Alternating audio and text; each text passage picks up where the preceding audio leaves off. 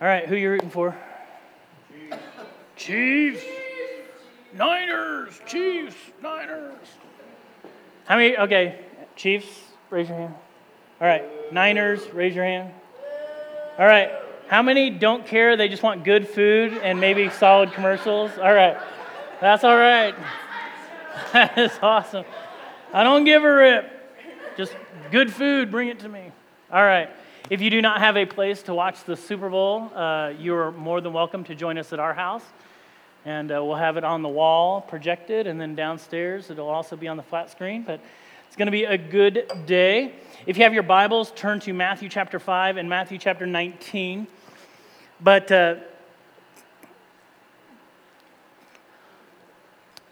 I'm glad that we're doing this message in the Sermon on the Mount because I think it's something that we've gotten away from in our culture and even in the Christian culture that we live in. And I believe that if Satan is going to attack, he's going to start with marriage, and because it trickles down from that. And I've seen it happen where the marriage gets infiltrated, and then it kind of works its way out and spreads its way out. So we're going to tackle that a little bit today. We've all had those moments in life where we've had that can't be so. Like that couldn't have happened.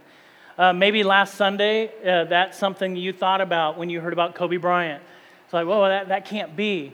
So you start looking on different sites, trying to figure out, is this really legit? When you walk past the National Enquirer in the grocery store, you're like, well, that can't be so. Most likely it's not so if it's the National Enquirer. But Facebook posts, you'll read them and you're like, oh, that can't be so. And so you start to figure it out, is that fake news or is that something legit? And it's hard. If you know the website Babylon Bee, they are all satire. They are all making fun of certain things. And what is really funny about this is I have an aunt or a cousin who's my mom's age who is not real happy with the political situation that we have going on.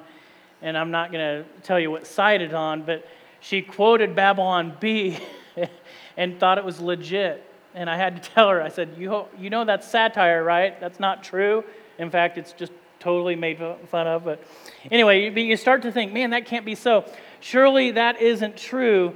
It didn't really happen that way. There's a mistake. And so we do that sometimes. And when we read through the Sermon on the Mount, we probably would get to certain places and be like, oh, really? Like, really? I don't know if would that really be so. Surely that can't be so, because in the Sermon on the Mount, Jesus says some of the craziest things, and he says stuff that doesn't make a lot of sense, especially for us, but it would be followed with the response of, really? Really, Jesus? And I'm just going to throw this out there, but I believe that there's a lot of churches that you can go to and you're not going to hear a lot of what Jesus preached because it's not going to line up. It's not a lot of that, yeah, give that to me more, Jesus. I want to hear more of that. Jesus had some stuff that you probably are not going to, like there wouldn't be the guy on the front row going, amen, preach it. And I think we've just gotten accustomed to sometimes the sermons that make us feel better about ourselves, make us feel better about our situations, and that tickle our ears a little bit, and don't make us, those are the things that like to make us comfortable, but a lot of the things that Jesus said wouldn't make you very comfortable. In fact, it'll make you kind of cringe a little bit. I mean, when Jesus says things like, hey, when they ask for one, give them two. If they ask for your shirt, give them your coat. If you carry it 1 mile, maybe you should carry it 2 miles. Better to gouge out your what? Cut off what? Really? And the Sermon on the Mount is filled with those really moments because it is so extreme. And the reason why is because we've gotten to a place where we do not live our lives out the way that God intended. And what I'm saying is, the Sermon on the Mount is what life would look like if you had perfect faith in God. Okay, so if you were living your life exactly the way that God originally intended, you'd be living out the Sermon on the Mount. And if you don't realize how far off we are, read the Sermon on the Mount. You'd be like, oh man, we've kind of gotten away. And especially in the area of marriage, his desire for marriage, and what his idea of marriage would look like. And so I think a lot of times we like to put the stipulations in on marriage. And most all of us who have been married or have been to a wedding ceremony or even thought about it, you heard this said in the wedding ceremony, you heard this, till death do you part, or for as long as you both shall live. Wow. That's crazy, to love and to cherish. Richer for poorer, sickness, health, good times, bad, for as long as you both shall... Wait. What? Really? Until you are separated by death, you are to be joined together in what we consider this holy union. Now, hang with me, because if you've been divorced once, twice, 3, however many times, if you've had affairs or not, or whatever it looks like, hang with me. There's going to be some beauty through this. But when this was said by Jesus, and we're going to get to it here eventually, the first several hundred years of Christianity, they didn't really struggle too much with this idea. In fact, the early Christians saw marriage kind of like what they saw salvation. Is that when we make this commitment, it's a commitment for life. When you give your life to Christ and you say, I do to Him, it is a full-blown eternal commitment. And so when they would look at it, they would say, okay, that's what happens. In fact, there's so many similarities to giving your life to Christ and getting married. Think about it. When you get married, what happens? Usually you realize you want to spend the rest of your life with somebody, and then you ask them, hey, will you? And they're like, yes or no. And if they say yes, then at some point in time, usually it's a church, sometimes it's not, but you walk down the aisle of the church, you come up front, the pastor will say some things, you'll make some promises and some vows, and then you'll basically say, I'm going to publicly show everybody that I am in love with this person. So you make that known, and you put rings on your fingers, and then we all celebrate that, correct? And then when you give your life to Jesus, doesn't have to be a church, but a lot of times people will walk down the church aisle and they'll come up forward and the pastor will say some things and we'll exchange some promises and some vows and we'll talk about how much we love Him and we want to spend the rest of our lives with Him, and we show that publicly by getting baptized, and then we celebrate that decision. And so this overlap or understanding of it looking like when you're giving your life to Christ, that is a beautiful example, and they looked at it that way.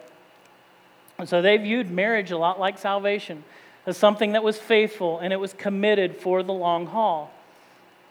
And so for as long as you both shall live was good. But I believe somewhere in time, we started to take for as long as you both shall live, and we started to put in our own little stipulation, our own loopholes, okay? And maybe you've done this. And so maybe you've said, you know what? Till death do us part, unless I'm miserable in my marriage. And if that's the case, God would not want me to be unhappy, and so He would definitely want me to be happy, then surely God is okay with us separating. Now, understand, I didn't say abusive. If there is physical, sexual, emotional abuse, then I would say get out and get safe. But a lot of times we'll say, you know what? I didn't know I was going to have to live here if I got married. I didn't know that they would never fall in love with hockey. And I don't know if I can stay with somebody that's not in love. That's legit, okay? Till death do us part. Or until I find somebody that maybe is something better, someone better. Till death do us part, as long as I'm having my needs met. Till death do us part, unless my spouse gets a disease and is not able to function like I thought they were going to be their entire lives, or my spouse was in an accident and has left them in a terrible state, maybe a vegetable state, and we throw in loopholes. Well, certainly that would be a legitimate loophole, right? Till death do us part. Unless he or she is unfaithful. Till death do us part. Unless... What is that? And so we define it one way, but I think what we're going to discover this morning is that God would define it a little bit differently than we would. And if it's God's way, I think we need to come to the grips and understanding that it is probably the best way. And so that's what we're going to do. And before we dig into this, there's a couple things I'm going to ask, or a few things I'm going to ask. One is hang with me to the end. There's going to be beauty in the end of this, but there's going to be some difficult things that we're going to have to hear, and so don't tune out of frustration. The other thing is, this is not just a sermon for married people. It is for anybody who wants to be married, is thinking about marriage. In fact, for some of our younger people, this is incredible stuff that I want you to hear about today, and I think it's even almost more important for you to hone into and listen to. The other thing is this: if something is said that sounds like it is your story and you feel like you're being picked on, trust me, I didn't think of anybody this week and said, okay? Probably, most likely, there's a lot more people in the room that have a similar story that God is going to speak to.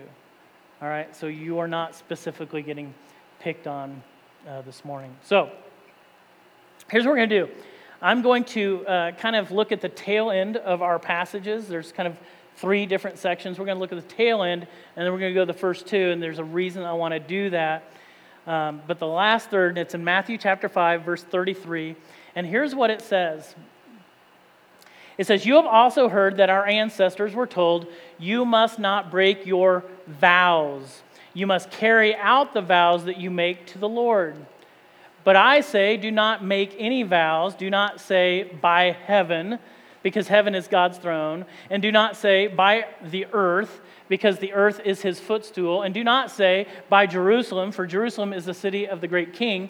Do not even say, 'By my head,' for you can't turn one hair white or black. Just say a simple yes, I will, or no, I won't. Anything beyond this is from the evil one." Wow. All right, let's talk about vows a little bit, because I think when we first read this, we'll be like, man, it seems like God doesn't want us to make any promises. And that's not the case. What he is addressing is something that was very common in that day, which was people making promises or vows on things that were not necessarily God himself, but something just a step down 1, 2, 3 ranks. And the reason that they do that is because we want to stay in good standing with God. I don't want to tick him off. So I'll weasel and I'll be deceptive and I'll make a promise here instead. All right? So, you ever hear anybody, I promise on my mother's grave. They didn't swear to God, but they sweared on something that your mom's probably not happy with, you swearing on her grave. Or maybe, let's just go to this one. You ever seen that? Was that just a 70s and 80s thing? I don't know, where you cross your fingers and you think, whatever I say now is okay because I cross my fingers. Like Jesus is like, hey, as long as you cross your fingers, you're good. No. He's saying, mean what you say and say what you mean. Let your word be something that is like an oak. I mean, it is going to be trustworthy that when you say the things you say, people can believe it. Because it's your word. And it's so valuable for Christians Because as Christians, our job is to go and share the good news of the gospel of Jesus Christ. It is to love people and to tell them good news. And if they hear you on one side of the street tell lies and deception and give false, deceiving, and then they come over here and try to tell you about Jesus, good luck. So Jesus is saying, man, your vows are important. Don't make it on here. Just let your word be solid and let it be good. And so I even think when it comes to this idea of marriage, it is so valuable and so important. Because you're going to make some vows. You're going to say things that need to be promises, not only to your spouse, but you're making them to God. And so it's very important. And this morning, I kind of feel like a doctor, where the doctor's like, hey, this is going to hurt a little bit. And when he says it's going to hurt a little bit, it's going to hurt a lot. And I just feel like that. This, for some of us in here, this is going to be a little painful. In fact, I thought it was rather interesting that when Jesus is pretty much done talking about marriage, because he does it in this section, Matthew 5, and he does it again in Matthew 19, when he gets done, the disciples, those closest to Jesus, say this in verse 10 of 19. The disciples said to him, if such is the case of a man with his wife, it is just better not to marry. It's like, yeah, They're like, gosh, this looks kind of difficult. Looks as, this might be better if we just didn't get married. And that's what they're saying to Jesus. Maybe it's better if we didn't get married. And notice what Jesus does not do. He does not say, no, you misunderstood me. You want to know what Jesus' response was? It was kind of, guess what? Sometimes people can't handle it. And then he has this mic drop moment. And that's it. Yeah, some people can't handle the truth. And so if you get to a place during our time this morning where you're like, well, gosh, seems maybe better if we just didn't get married. Guess what? You're in good company because the disciples were kind of right there. That's kind of what they thought.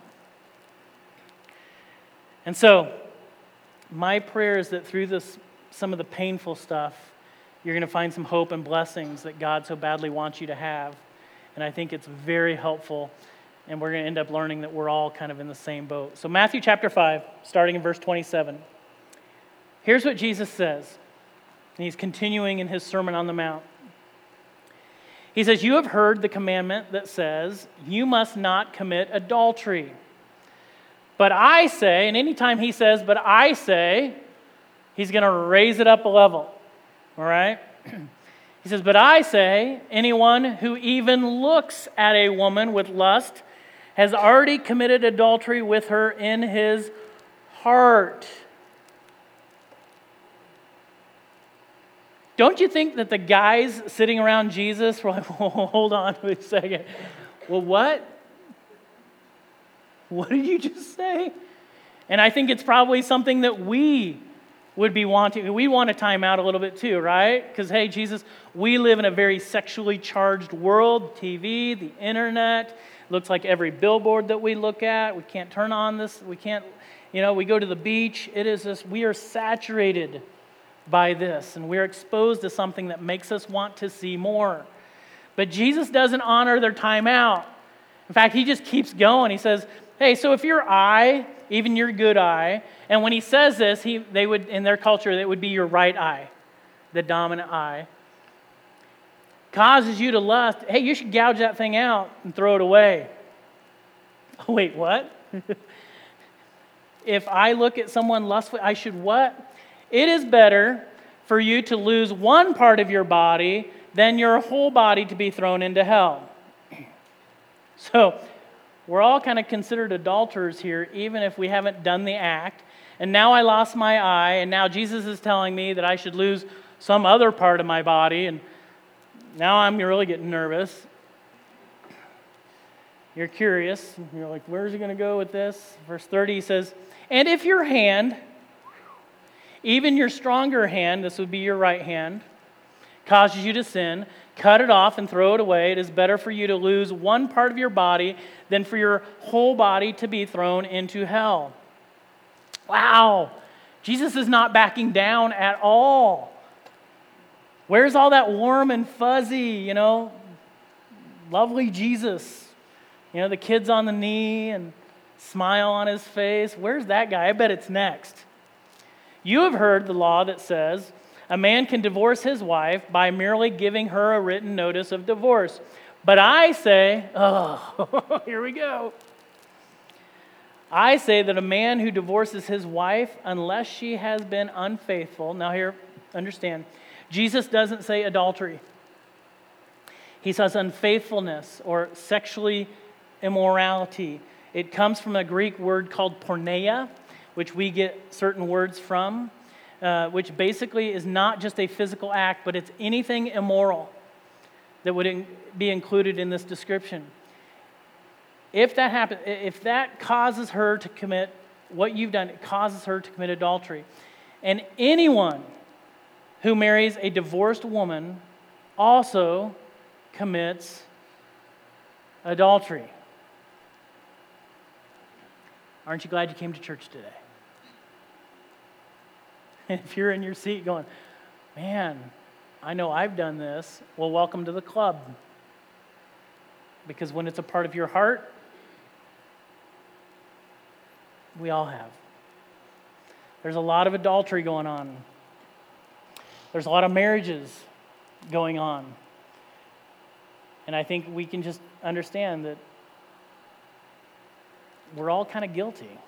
I mean, I have looked at women other than my wife in lustful ways and did a lot of things before marriage that I shouldn't have done. And I don't know what your story looks like, but I think most all of us can say, yeah, I probably did some things. I thought some things that I shouldn't have. And I think today, in today's day and age, especially for the over 40 crowd, there's way more people over 40 that have been married multiple times than only once. Some people are on marriage number 2, number 3, number 4, however many times. In fact, it was interesting, just a few years ago, my grandfather on my mom's side, he passed away many, many, many years ago. But I love my grandfather. He always took me fishing and things like that. But I found out just a few years ago, which blew my mind, that he had been married before my grandma and it was a family secret. Like 2 people knew it. And my grandma, before she passed away, told my mom, and my mom was like, what? What? You've got to be kidding. Really? And that's kind of the way I had it. I was like, oh man, I didn't know that. But we live in a world where getting divorced, getting married more than once is extremely common. In fact, Sarah and I had a friend in California, and her parents got married and divorced 3 different times to each other. They just kept like, I marry you, I like you, and I don't like you, let's get divorced. And they're like, I kind of like you again. And they just did this. And then after the 3rd time, they've not gotten remarried. But I just think that was kind of crazy. So Jesus is sharing, understand this, what God the Father's idea of marriage looks like. And so there's these guys, and we've talked about this, but as this is going on and throughout his ministry, there's these guys called Pharisees that are religious leaders, and they're trying to trap Jesus, get rid of Jesus. And so they're always trying to figure out ways to get Jesus to stumble. And so in Matthew chapter 19 is one of those situations where they're going to try to get Jesus to say something that does not line up with the Old Testament, the law of Moses. And so if we can just get him to do that, we can accuse him of blasphemy, and then we can get rid of him. And so they threw out these questions to him, waiting for him to slip up. That's where we're going to pick it up in 19:3. This is what he says. Some of the Pharisees came and tried to trap him with this question. Here's the question that they came up with. Should a man be allowed to divorce his wife for just any reason? Now, Back then, in Jesus' culture, a man could divorce his wife, culturally speaking, by just saying, I divorce you 3 times. Okay? I divorce you, I divorce you, I divorce you. Done. Biblically speaking, she would have had to have been unfaithful and immoral conduct. And if you know the Christmas story, this surfaces a little bit when Joseph finds out that Mary is pregnant, and they are in a betrothal period, and that period was kind of like marriage. It was committed, even though they hadn't consummated the marriage. And he says, before he understands the power of the Holy Spirit and it being a divine thing, that he would divorce her quietly because of infidelity. Here's Jesus' response. He says, haven't you heard, or haven't you read the scriptures? Which is interesting that he's talking to religious leaders saying, haven't you read the scriptures?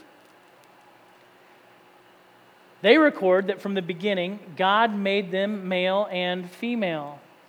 And he said, this explains why a man leaves his father and mother and is joined to his wife. And this is key right here.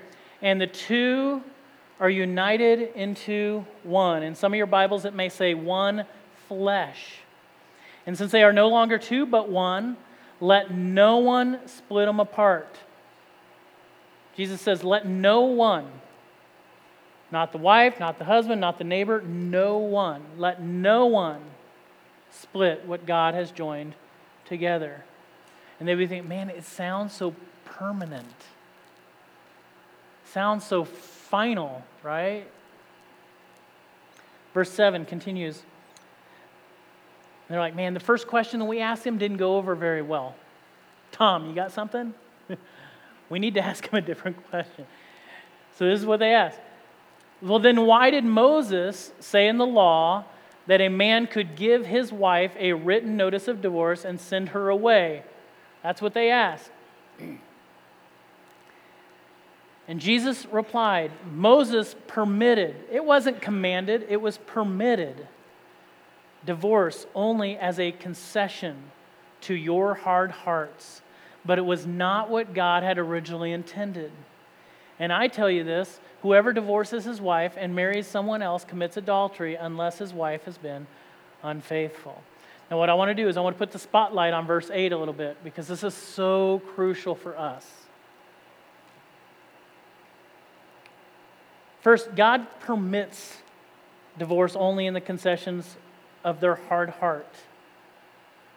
And for a lady, this was pretty significant. Because back then, the ladies did not have a lot of rights. And so if he leaves her, she's kind of left in abandonment. And so if she can get this permit, this written permit, then she can go back home. She can go back to an employer. She can go somewhere and say, hey, look, here it is. And she can be accepted again. So Moses permitted divorce only as a concession to their hard hearts. And here's what should absolutely break our hearts. And my wife and I were talking about this the other day, and she goes, I think this is one of the saddest scriptures to read knowing where we're at. It should break our hearts because it breaks God's heart. Because it was not what God had originally intended. There it is. And that's the question we should ask. What is God's original intentions? Should you have sex with somebody that is not your spouse? What was God's intentions for your life? What about same-sex attractions? That's something that we should embrace. And we would say, what was God's original intentions? Is divorce okay? Because, we find these loopholes. What was God's original intentions? Not where we are culturally, not where we're at, well, this would be easier if we did this. What was God's original design? What was his intentions? And it was at this point in time where the disciples say, maybe in this case, it's better not to marry. But God is very clear that the intentions with marriage is that the two, understand this, that two would become one. That two would become one. And I think Andy Stanley says it really well when he says this. In other words, don't attempt to unone what God has made one.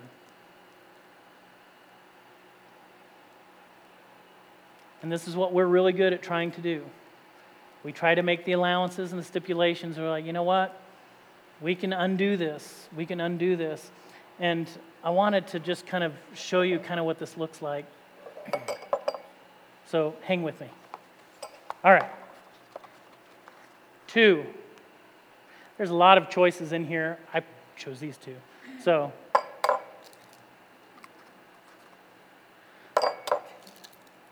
So these 2, they kind of like each other.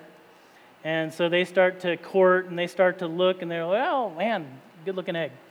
All right. So then they finally make the decision, hey, let's get together. Let's make this a union. And so they go before people and they go through the marriage counseling.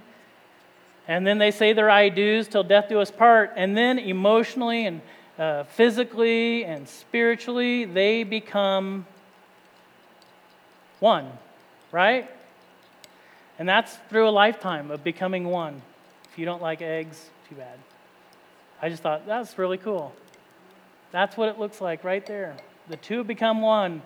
That was God's original design. And they're enjoying life. Life is good. She smells good, right? We like this. Like we're going hiking together and other stuff. And then, time goes on.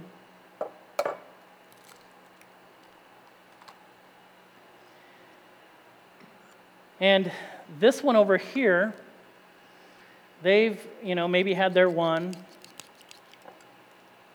And we need to distinguish this one here.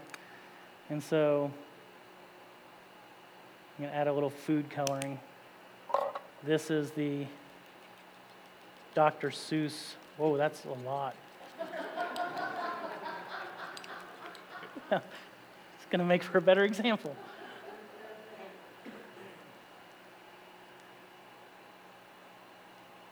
This has become one. But now we start to, maybe life has gone on and we start looking around and we start getting the conversations and this person likes Dr. Seuss and I like Dr. Seuss, and so I know I shouldn't do this, but I'm going to do a little bit of that. And then they kind of stir that up a little bit. And even if they get back and they're like, you know what, I'm going to repent, I'm going to get back, I'm going to make this right, and they try, and we really try, you can't unscramble the eggs completely. Now,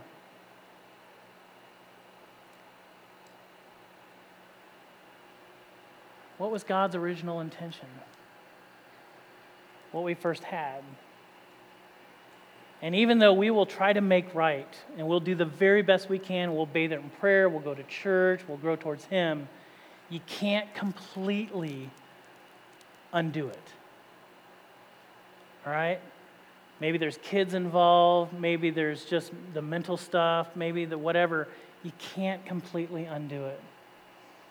And so we can't undo what God has put together. And so I think the tragedy of this is that no matter what part, whether you are the guilty one or you are the innocent one, there's pain involved for everyone. And if you're the one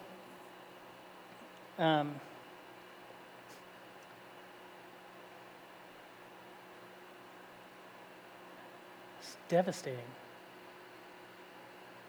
Adultery is devastating. God says you're an adulterer. And it breaks God's heart when He sees any marriage which is for oneness be torn apart and divided. You can't completely unscramble the eggs. This is why I like the sand ceremony in weddings, because they pour the sands in, and it's like, man, try separating that again. And that was never the intentions. Now, if you're sitting here like I am, and you're like, man, this may not look just like mine, but because of my thoughts and because of my heart, I feel like a big fat failure when I read through this in Sermon on the Mount. I want you to remember what Jesus is doing. Jesus is showing us what it would look like if we lived our lives as though we had perfect faith and lived our lives completely dedicated to the original design. One man, one woman, for as long as you both shall live. And so, this is what Jesus preaches. And he preaches this, which is tough.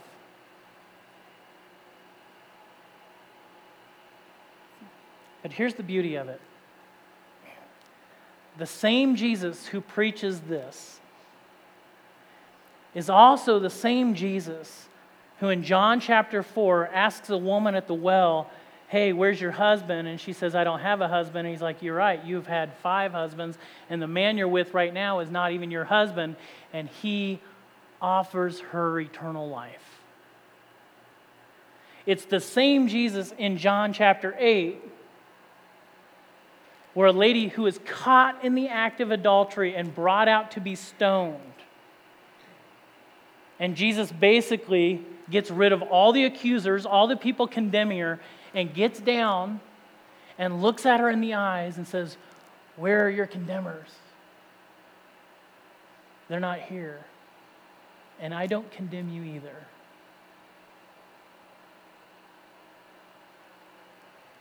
And he loves her.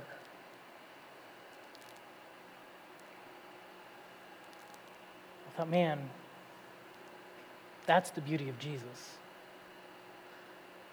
So no matter what your situation is, he wants to love you through it. And if Jesus doesn't condemn you, then guess what? The church should not condemn you. When people come to church and they enter into this place, they should not feel judged. They should not feel condemned. They should feel loved. And it doesn't mean that if you have... Let me make sure I say this correctly. What it does not mean is this.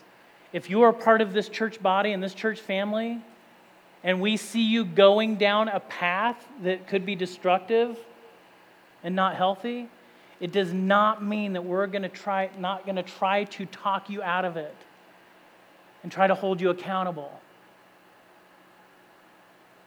That's what we do. I don't want to see any of you guys get hurt. And so if I see you going down a path that I think could be dangerous and bad, I'm going to do everything I can to prevent it.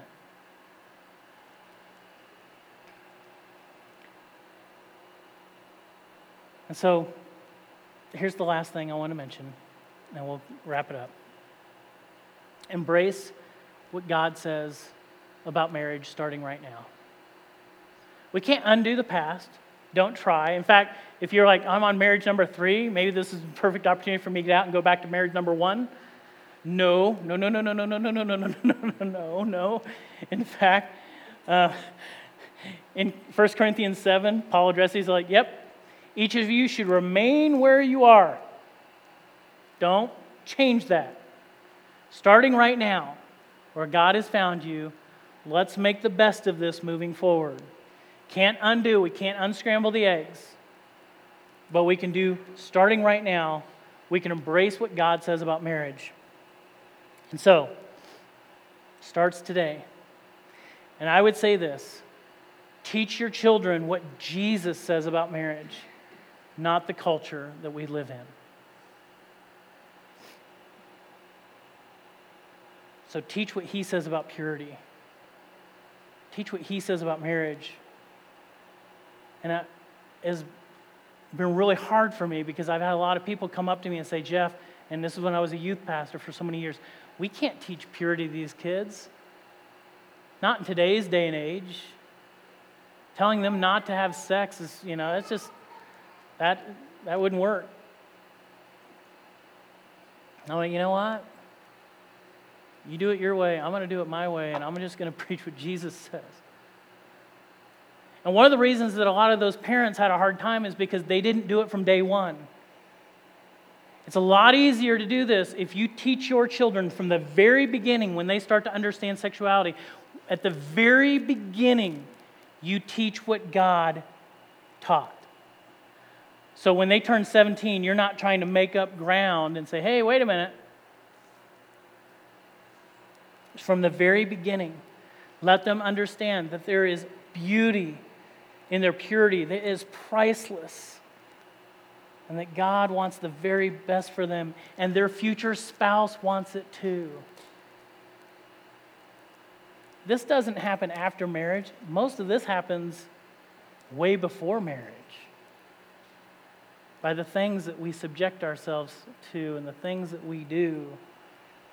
We should protect our marriage starting right now. I had a friend, Jackie, and this is what I'm going to close with. I have a friend, Jackie. She lives down in Colorado Springs. And I met Jackie, and Jackie was a counselor, a marriage counselor. And I saw a picture of her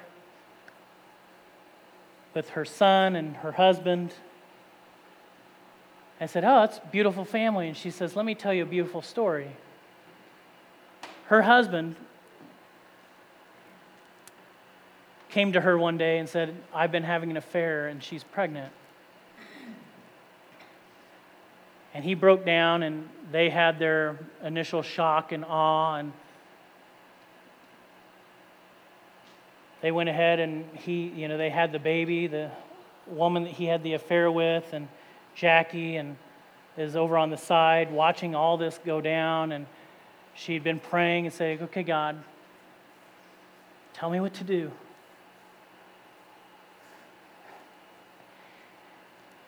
And it's amazing because Jackie decided that she was going to fight for her marriage. And she watches this young boy grow up. And I said, is that your son? And she goes, yes, that is my son. I said, doesn't that remind you of infidelity? And she said this. She said, that reminds me of how amazing Jesus is. That he can heal that kind of stuff. And guys, that is how amazing Jesus is. That through him, healing can happen. And he wants the original intentions. And that's what he wants lived out, but he can make it beautiful. That's what he wants from us.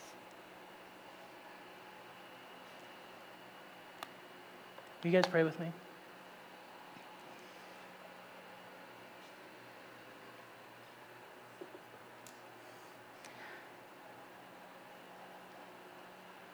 Father God, I thank you so much for people like Jackie, who kept her eyes on you and has a son, and it just didn't happen what your original intentions were, but she kept her focus and her eyes on you, and instead of being a picture that reminds her of infidelity, it just reminds her of how amazing you are.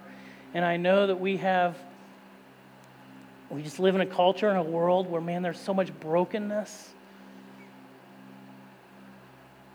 But I pray that we'll just concentrate on what your intentions are for our life, starting right now. No matter what's happened in the past, those things will not dictate what our future is going to look like.